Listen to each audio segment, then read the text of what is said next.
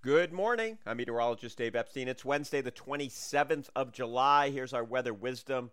It's in the upper 60s downtown Boston, but it's in the mid to upper 50s in some of the suburbs this morning. We radiated really well. So when you have clear skies, light winds, same thing happens in the winter. The shortwave radiation, which came in yesterday from the sun and heated us up, goes out as long wave radiation. So the long wave radiation just leaves the planet, and as it leaves, it cools off. The suburbs effectively radiate better because we don't have as much asphalt, buildings, all that stuff. So you don't have what's called the heat island. So this morning we're seeing a big difference in the suburbs as compared with downtown. Now, all of us today are going to be in the mid to upper 80s. We'll have a little bit of a light wind. It's going to be beautiful, but we may see some cloudiness increasing here this afternoon. No chance of any precipitation, however, of course. All right, tomorrow. After a night tonight, which is not as comfortable, will be sunny 85 to 90 tomorrow. Some thunderstorms possible in the afternoon. Yeah, a couple of you could get one. It is true, but most of us will not.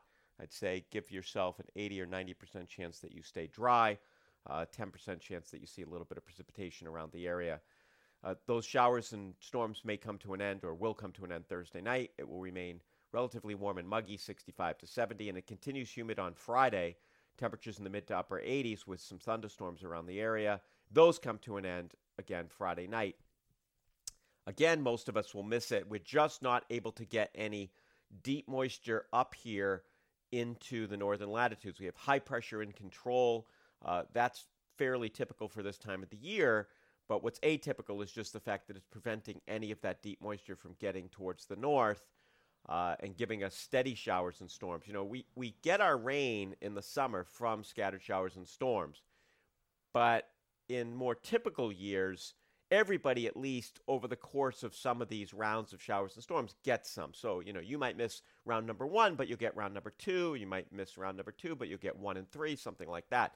Everybody, for the most part, is missing this. We're seeing very few people get rain, most of it to the north, to the south. So we continue to see the drought just building and building and building across the area. Now, the weekend looks stunning. Sunny skies, low to mid 80s, just an absolutely gorgeous July weekend. It will be comfortably cool at night. We'll radiate really well, so we'll have temperatures Saturday night down into the 50s and Sunday night down into the upper 50s and low 60s, but still comfortable. Then we're going to start to heat up, and some of the models really start to heat us up here as we head for early August. I was looking, and I actually tweeted this. The GFS and the Euro both agree on another round of perhaps triple-digit heat here around the 4th to the 5th of August. Don't like that because we're not getting the rain, and so we're just going to continue to really put stress on the plants and the trees and everything else. So it's not good in that sense. Yeah, we have a spectacular stretch of weather. Yes, if you're on vacation, it's great, but it's just not good for the environment. It's not good for the wells. It's going to start not being good for reservoirs. And you probably heard, or maybe you haven't, what's happened down in Pembroke. They're, in a water emergency because they just don't have enough water.